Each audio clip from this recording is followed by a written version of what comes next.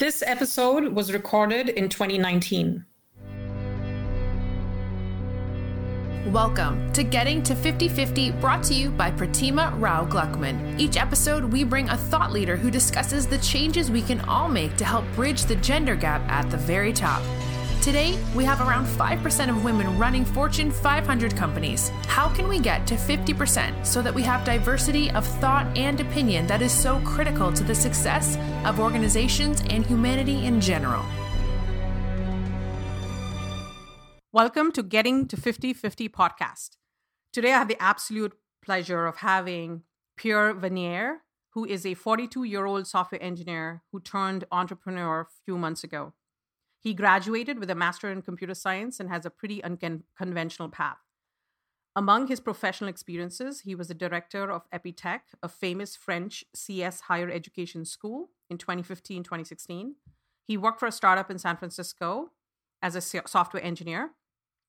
Today, he's back in France, and in 2016, he was hired as a director of a tech consulting company in Montpellier, where he managed up to 60 engineers and a staff of 10. He recently founded Flint, a disruptive tech consulting company which aims at creating a thriving community of tech engineers worldwide, starting in Montpellier, France this year. Pierre's preoccupied by the lack of diversity and inclusion within the tech industry and has decided to act. One of the reasons I have Pierre on my podcast today is he's been an advocate for me and has supported me on my journey. And he just connected me over LinkedIn and reached out to me. So it's such a pleasure to have you today, Pierre. Yeah, thank you very much, Pratima. It's a very great pleasure to be on your podcast and be able to discuss with you. Thank you for having me. So from reading your, just looking at your profile and how you've advocated for me itself, you are definitely a good ally for women. So what aspects of your formative years gave you that perspective and respect that you have for women? Well, in fact, I think it has nothing to deal with my formative years. I realized it was more of an awakening, in fact. Recently, as you mentioned in my bio, I created a new company, which is a tech consulting company. And obviously, I had to ask myself the question about what do I want as company values or company culture? What does it mean to work in a tech consulting company? What does it mean to hire software engineers, and et cetera, et cetera. And also, parallelly, I've been reading a lot, like the books of Yuval Noah Harari, like Sapiens or Homo Deus. And obviously, I also read your book, Nevertheless, She Persisted. So it was a kind of different things happening in my life that made me realize at some point that it became quite obvious that my own perception of the reality, professional reality, creating my company, being surrounded with great women, and like seeing every obstacle they had to tackle with, I really realized that my reality was biased and wrong. And I thought to myself that I really needed to act and not just talk or think or read books. It's really cool, but really to be an advocate and to be an ally to women, because I think we really need more women in our industry, and it's not just a question of performance or trendiness of the subject. It's because we are going to have algorithms, AI, and all that stuff created by basically white men, and we need more women to be able to build a sustainable society within the next 20 to 30 years. So basically, it's what I wanted to do, becoming an ally. So that's amazing. I want to ask another question about just culture, right?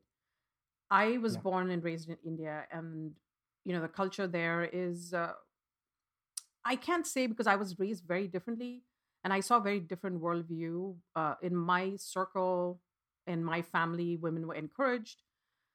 But if you look, women don't do that well in India, and we put a lot of emphasis on education. We have 50-50, in fact, going to male men women ratio in computer science or STEM education. But we don't see a lot of women leaders. So, what is the culture in France? Can you talk a little bit about that? Because it's very interesting to me to understand the culture. That's a very good point. You may imagine that France or Europe are like very progressive in a sense, but in effect we are very conservative. We still have this this scenario where if you have for instance, if you have a son and a daughter, still in France the son is pushed towards doing great studies, and the young girl is just like not pushed the same way.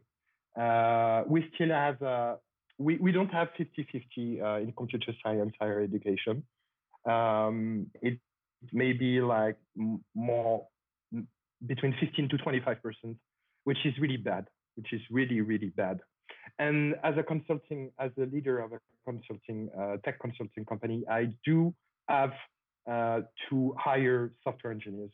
And I really struggle with finding software engineers who are women. It's really difficult. It's not because I don't want to hire them. It's because there are definitely less women than men in this field, in this industry. So back to your question, I really think we are in France. We are an old country. We may seem very humanist and progressist with values like equality of rights, equality when you're born, you're equal between women and men, etc., etc. But that is theory. In practice, it is very different. I can still see the bias in the management, in the professional experience, that every woman is really struggling to reach higher management and CXX position, and having those glass ceilings or glass cliff, as you said in your book, you mentioned in your book. So I wouldn't be surprised that in a sense, on some point in India, you may be more advanced in terms of culture, in terms of educating young women. So yeah, I think it's still very difficult in France for women to succeed in professional life. I mean, yeah. Yeah, in India, it's a different story. We're very highly educated, so we can get married off, because no one's going to marry us if we don't have education and we're not smart or we're not book smart. So a lot of parents push their daughters to get really good education so they can put that. We actually have resumes to get married. It's funny, but you just have a resume which says, you're highly qualified, and that way, the guy doesn't have to, you could kind of negotiate the dowry. So it's used in very different ways, which is pretty messed up and screwed up. Yeah, I understand that. It's very different. I mean, your society in India is very different from France, but we still have inheritance from our past, which is still very, how do you say, patriarchal? Yeah, with like men are pushed up front to the study, and men should bring money. And it's just like in 1968 that we had the riots in France, that people with the sexual revolution, etc., etc. We had Simone Veil, we have Mrs. Badinter, which those women pledged for rights for women and equal rights for women, and those feminist movements, which are still very present in France. But now there is a gap between this old way of thinking, feminism, which was very activist, and the new way of thinking, maybe to pass this thing more softly, so that it's not. I mean, it's not a struggle, or we really need to think about what is the best way to make women succeed in professional life and succeed in their life. Also, because I think in the further question, you're addressing the problems of housework, for instance. Yes. So let me tell you that in France also housework is still a problem between men and women. So in a sense, we are not as progressive and as equal rights for women and men as you may think. As you may think. Yeah, and you had a good point about going back to childhood. You talked about, if you have a boy and a girl, the boys are pushed in your culture, the girls aren't, which is different in my culture. But what happens also with that is when we raise our boys to be brave and our girls to be perfect, and finally having them, be destined to get married, is that we build a lot of insecurities in the women, and sometimes the two things that I feel that really prevents women from succeeding is the imposter syndrome and not having enough sponsors in the workplace. So I want to talk about imposter syndrome first. Is Yeah. It's so tied to women, and it's very rare to hear from men that they have imposter syndrome. So I'm curious to know if you have some form of imposter syndrome, and if you do, what do you tell yourself to keep moving forward? That's a very good point, imposter syndrome. First of all, I want to tell you a little secret. I mean, probably 100% of men do have an imposter syndrome. Every time they change from role to role within their professional experiences, every time they go out from their comfort zone, they have the imposter syndrome. They have this anxiety and maybe panic attacks that one can have when they are out of their comfort zone. But the thing is that it is also strongly anchored into men's what a man should show to the society and to the world. A man should be strong. So as well as a man shouldn't cry in public. Men shouldn't be able or shouldn't admit that they do have the imposter syndrome. Men should be strong. Men should be comfortable every time. So, but yeah, I think it's really a matter of it's really false. It's really full of bullshit. Sorry to tell that, but men should be humble enough to dare to admit that they have the imposter syndrome. I did have the imposter syndrome many times in my life. I still have the imposter syndrome when I'm creating my company. Well, being in front of what a CEO should have to manage on a daily basis, so that your company is not falling, but just keep growing and keep hiring and keep satisfying their clients, etc., etc. Facing new never seen situation and having to take the best decision within a given time frame. So every time I do have the imposter syndrome. So now the question is, now that you know that 100% of men have the imposter syndrome, the question is, how do you deal with that? First of all, as I told you, I think that it's a question of humility, of being humble with yourself, being able to see what is scaring you, what is freaking you out. I mean, to clearly identify the items in which you are not comfortable with, because every time is most of all it's a question of being comfortable with something, and you have to clearly identify which items and which matters and subjects you're not comfortable with.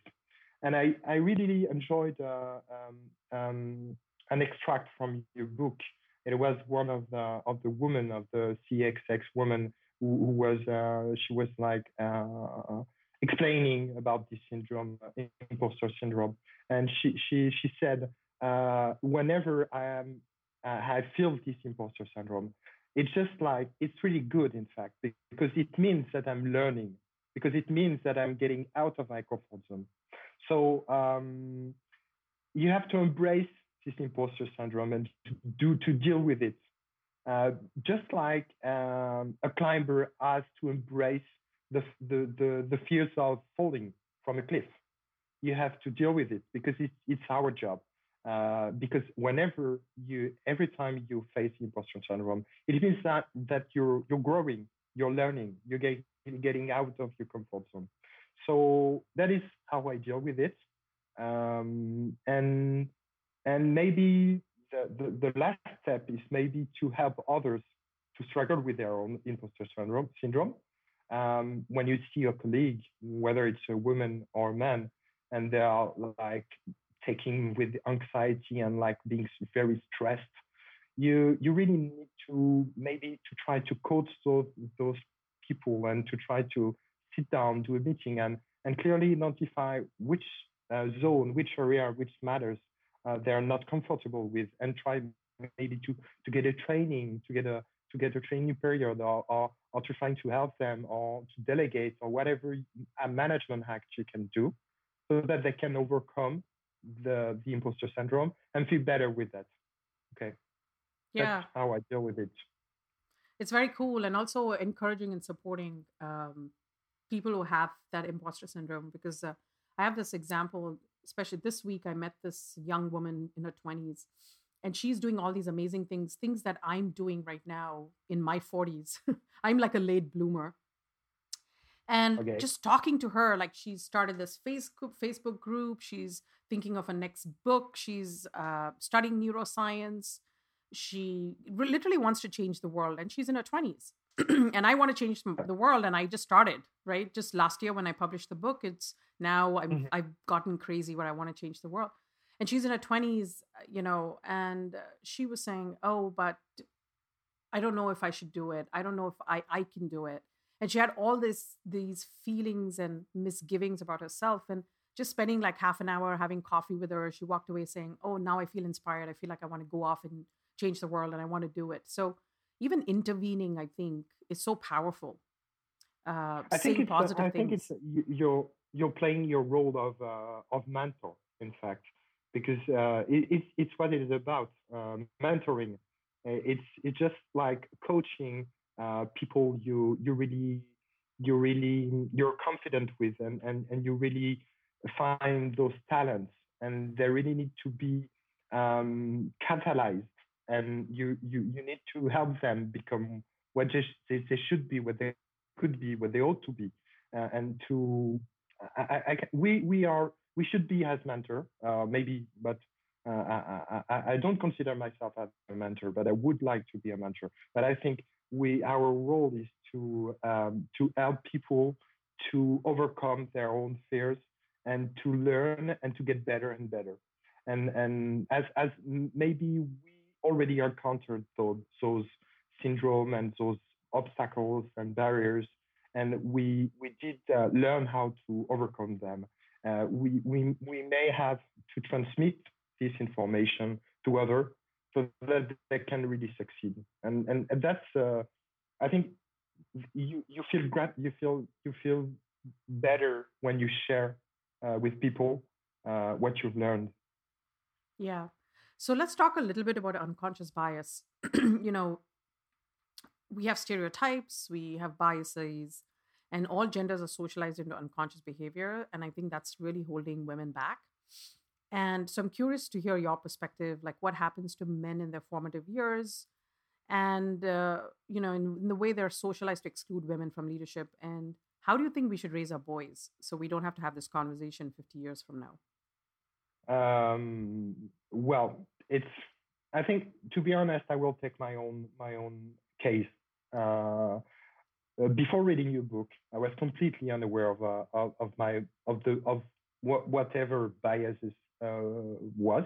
It was a complete mystery. And as the awakening I was talking about a few minutes ago was taking place into my thoughts and my brain, I became more and more aware of we are encountering biases every time. I can show you some example. One of my consultants, a very talented woman, she gave a speak 10 days ago to a Google, a kind of we have what they call Atelier Numérique in Montpellier, which is a Google place to share digital practice, etc., etc. And they also receive people to talk about digital and talk about their job in digital, etc., etc. So my consultant, she gave a talk, and the talk title was "Path of a Woman as a Project Manager in Digital." And the result was there were absolutely no men in the audience. And she told me, look at that, Pierre. Maybe if I change the title to Path of a Digital Project Manager, we would have more men in the audience. And we're going to do the test, but it's obvious that when you're a man, you see this title and you say, oh, well, it's just a woman talking about her woman path and what as an experience she may have lived as a project manager in digital. So it's a woman event or it's a woman talk. So whenever you do events about talking about women, etc., when you put in the title woman, you are removing probably 90% of the men that would have pretended to go to this event without the word event, without the word woman in the title. That is one bias in a lot of biases.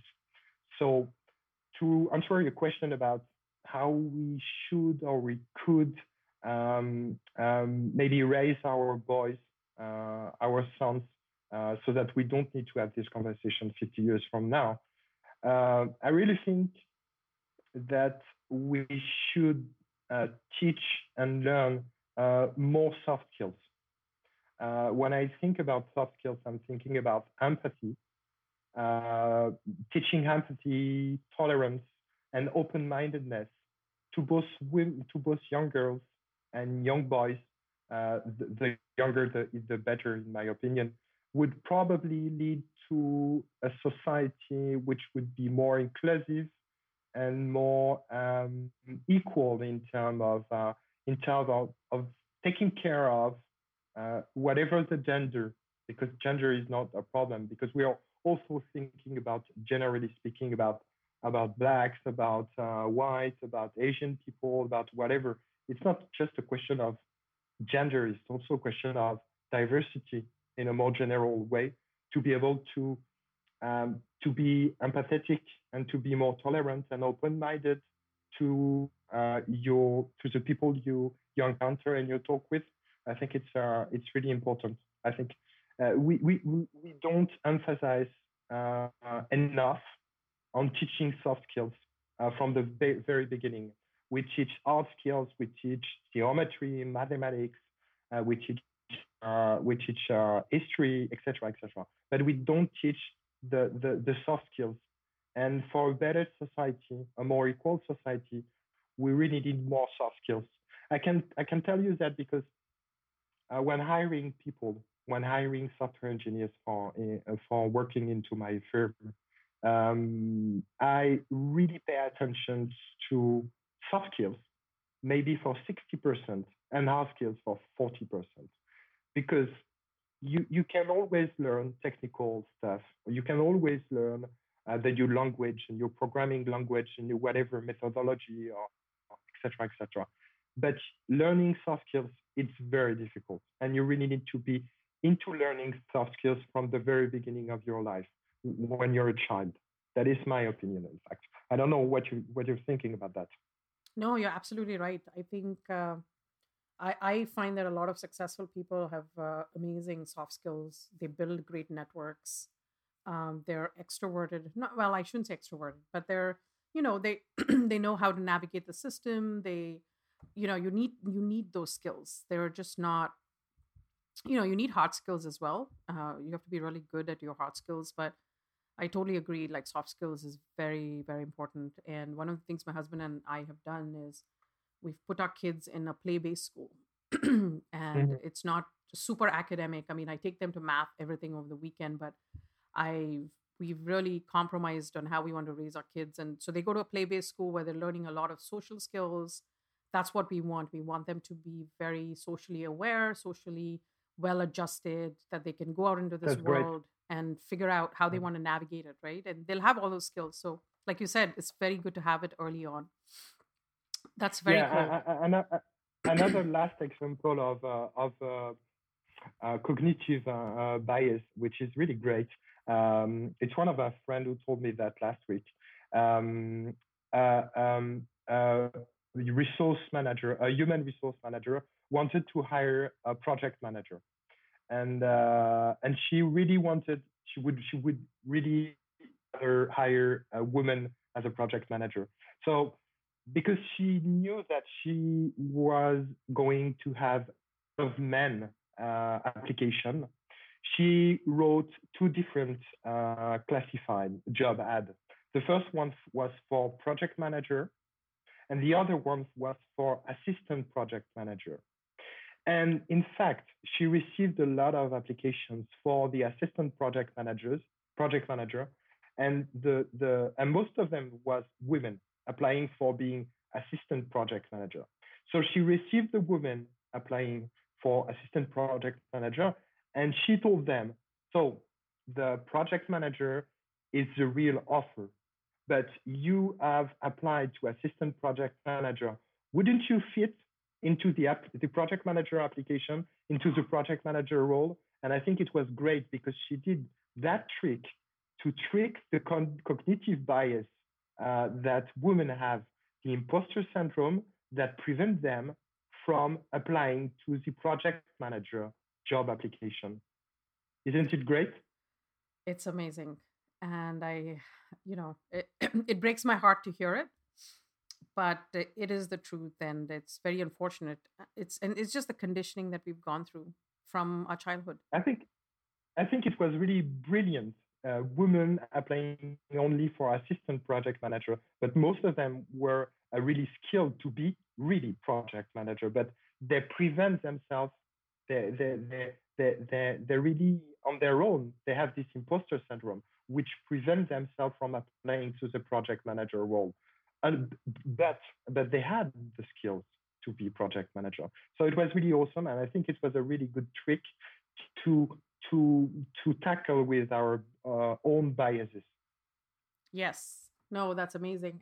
But I do want people to know that it's just every time we say women have imposter syndrome, it's really not the woman's fault, because there's so much responsibility that falls on parents, on teachers, professors, co-workers, bosses, media, society, community. I think a lot of this is responsible for women to have low confidence in themselves. And, I wrote an article recently as well on LinkedIn talking about just that. And I want people to realize that they're part of this problem. Yeah, but you mentioned in your book, correct me if I'm wrong, but I think you mentioned in your book that men are judged by their potential, mm-hmm. and women are judged by their results. Yes. And they are often they're really harsh with themselves, and they really judge themselves very very strongly, very harshly, roughly. I think a woman, if a woman doesn't check all the boxes, she wouldn't apply to a job application. Mm-hmm. But a man, I think, only maybe if a man only matches half of the skills, he would definitely go. It would be more, bullish, and he would dare applying to a job, even though he would have only 50 to 60% of the skills on that specific job. And so I do that with my girlfriend. I try to also to help them to. Sometimes she said she tells me, "Oh, do you think I can do that or whatever?" I said, "Well, you already did that thing, that experience. So you really check every boxes. So why wouldn't you apply to that job? Why wouldn't you be great for that job? So it's this lack of confidence in themselves, which we really should struggle with that and try to empower women, because we are definitely surrounded by so many talented women that they are like stars which need only to be put in the sky, I think. That's amazing. Thank you. No, that's very cool. And I wanted to go back to that thing you talked about is, you had an awakening after reading the book. One of the things I struggled with when I was publishing my book was everyone asked me, who's your target audience? And I kept saying men and women. And everyone would say, are you crazy? Why would men want to read your book? And I'm like, men should read my book because they need to become aware of their biases. Like you said, men are good people. We're all good people. It's just that we're not aware. And when you're aware, then you're like, aha, then you can start changing your behavior and things like that. So I was curious, how did you even pick up my book? Like, where did you find out about it? How did you pick up this book that actually helped you? And I'm glad it did. I think I saw it into a Product Hunt, which is a platform where you check new early adopters technology and products. It's a Ryan Hoover website, and now it's part of Angelis. And I think that there was a book list. Another one that I want to read is The Power of Introvert, because when you're a woman, and above all, when you're an introvert woman, I think that things should be incredibly difficult. So I really sometimes I face other people who are introverts, and I think to myself that I would need some keys to be able to have a good communication with introverts. So I think I pick up your book in a list of startup related books and psychology related books, and I thought to myself, and then I read the reviews on Amazon and etc. And I told myself it would be great to read that because it would put me in the position of those women struggling with difficulties into their professional life or into their personal life. And the thing is that men should be aware that taking this new reality or this awakening, as I told you, I think it's like a kind of awakening, because I think I was completely, I feel like men are asleep. They are not seeing the real reality that women are struggling with on a daily basis. And so they should be awake. They really should be awake. And they should understand that it would make them being better men. It would make them being better managers, better colleagues, better co-workers. So they really need to be aware of this new reality, of the real reality they're living into, and be not just a good colleague with other men, other dudes, but be a good colleague with women, be a good manager with women, have an inclusive way of talking, of treating people into the professional life. It's just a question of getting a better version of yourself. And I really understood that.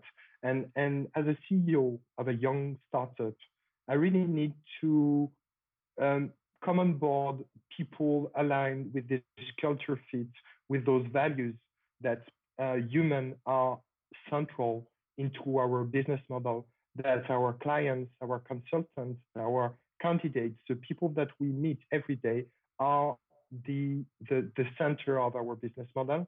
And we really need to treat them the best that we could. And treating them the best that we could involve getting a better version of yourself, trying to improve, trying to learn when you do mistakes, because everyone does mistakes. And that's it. I think I definitely, after reading your book, I feel myself like a better version of myself after reading your book. And I thank you very much for that. Thank you, Per. That means a lot, especially coming from, a guy, a man. That means a lot, because it means that, we've included you in the conversation, which is something that I've been wanting to do. And the other thing I was thinking about is, on my podcast, I have a majority of my guests are women. And I thought to myself, how can I get to 50-50 without having men on my podcast? That's really, it's a real problem, because let's be clear. Men are at the top position of every company. They're CXX. They're the leaders. They've been the leaders for the last 50 to 70 years. CEO are men, CXX are men, etc., etc. So executives are men. So they're in a position of power. So when you are in a position of leaders of power, um, it's difficult for them to be receptive to this new way of thinking that women could succeed and talented women are surrounding them every day because they feel like they will lose their power. They feel like they will lose their position, etc., etc. But they're really wrong. They're really, really wrong because let's take an example: a CEO surrounded with on their board with a half a dozen of men, just reduce the half dozen of men and just hire three talented women, uh, hiring three talented women, and make an equal 3 and 3 in your board, and you will see that the discussion, the decisions, the strategic involvement in the company, the all the choices that the board is going to take will be will be definitely more interesting, more accurate, more subtle because you will have a balance and an equality between men and women, and that's what makes a society thriving or not. Because if all your business model is taught by white men, you're going to have a problem, whether it's in 1 year, 5 years. We are already facing troubles with AI, which is which is mostly developed by white males. That is the way we have AI, which is completely biased and completely fucked up in a way. So we really need to have more women in tech and more women in executive position because it will simply uh, have more thriving and more performant companies.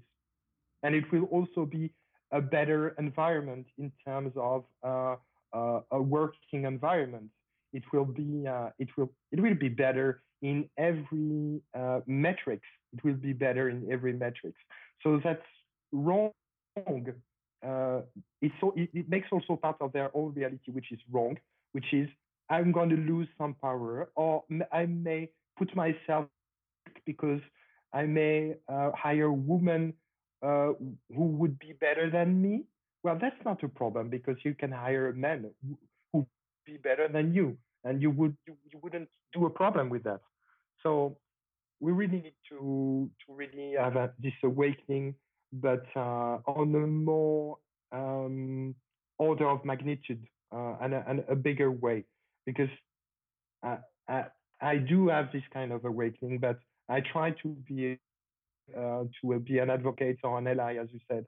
But it's really difficult when you're, for the example, the 8th March on the Women's Day this year. I was at a conference talking about women in tech, etc., etc. And within the audience, there were only 3 men out of 50 women. So that's really it's it's completely crazy. It's really nuts to have those figures. So maybe I can take your book, the book in my bookshelf, and do a small game and lend it to one of my friends, male, and ask him to read it and then to pass it along to another man, etc., etc. But we really need to do that. We really need to have more men involved in that movement, society movement. Very interesting. And yeah, and just hearing your mother's story, there are a lot of women who are so dependent on their husbands that when they get a divorce, these women have Yeah, of to course. come back and try to survive in this world, and they don't have the right skills, they don't have the support. It is a very, very terrifying place to be. And I think as parents, we really need to make sure that our daughters are supported in such a way that, their only goal in life is not to get married, so they're dependent on some Yeah, person to support them. definitely this pattern of women to get married and whatever stuff. And I think young girls really have to do studies and to higher education and to get work because their work and their professional career experiences is a way of being free and a way of being able to sustain and financial sustain. So we really need to fight against these patterns. Should this pattern still exist? But as I told you, we do still have those kind of patterns into the unconscious of lots of people. So we really need, it's one of the bias that we are talking about. This is one of the biases that we're talking about. So we really need to fight against that and have women financially sustainable. And also, it will loop on your last question about the housework, etc. Because women are working women, and it's not uncommon when you have a man and a woman, a couple that they are both working. And the thing is that we have this problem with the housework at home that a lot of men are not doing their own part of the housework. That is to say, the woman has a double pain. She is guilty twice because, first of all, she works hard to sustain. She has a professional career. And when she gets back home, then she does maybe two-thirds or three-fourths, 75% of the housework. Then you see that it's also another bias that is we should struggle. Yeah, so I want to actually, talk about a little bit of housework. You've talked about that. What are the like three tangible things men can do today to change the landscape for women? What do you Well, think those are? the first advice I would give to men, but maybe I would give to women, is to enroll their husband or their boyfriend into a lesson about how the washing machine is working, because I succeeded in learning that thing, and it's not that bad. It's not that difficult. You have now very good tutorials about how to work and to manage the washing machine. And so uh, I'm joking, but not as joking as that, because if you think about it, it's just like men are lazy and they should be kicked out from the sofa, and they should just like do the laundry, do the washing machine, the dishwashing, the, take your whatever, clean the soil, etc., etc. And so we really need to think that you should take part uh, of of of of how the house is working. You should have your own piece of crap and chores to do. You said chores, right? And because it's really important, because you cannot just sit in the sofa, watch Super Bowl and drink a beer, and as your wife or your girlfriend is doing the washing machine, or is just like folding the laundry, etc., etc. So I know. I we have dated I we have dated one of those guys and I didn't marry them, thankfully. yeah, I think it's during the weekend. It's just not only men free time. It shouldn't be men free time. The weekend you have all lots of crappy things to do, going to do the errands and the groceries, the laundries, washing machine, cleaning up, like ordering all the stuff that is getting into your house before it's like getting like a clutter. So we really need to take those tasks as maybe like professional, we really need to take part of whatever the housework unless you want to fuck up your couple, or you want your girlfriend or your wife to leave just because it's just not normal in 2019 to have men who are not participating actively into doing the housework. I cannot imagine that, but probably I'm really wrong. I think a lot of men are not participating enough, and maybe an advice I could give to a woman would be just let it alone. I mean, he's not doing anything. He's not participating enough. So just leave the kitchen as it is and see where it goes. That's great advice. Thank you so much, Per. It's such a pleasure to have you. And I really want to thank you for being such a male ally to women and supporting me and my work. Thank you very much, Pratima. It was a pleasure to talk with you. Thank you so much. So honored. Thank you, Perry.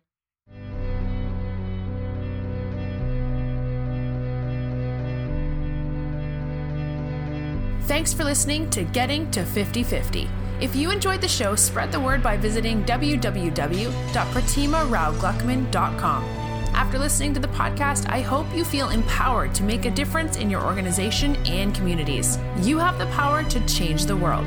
Thanks again, and see you next time.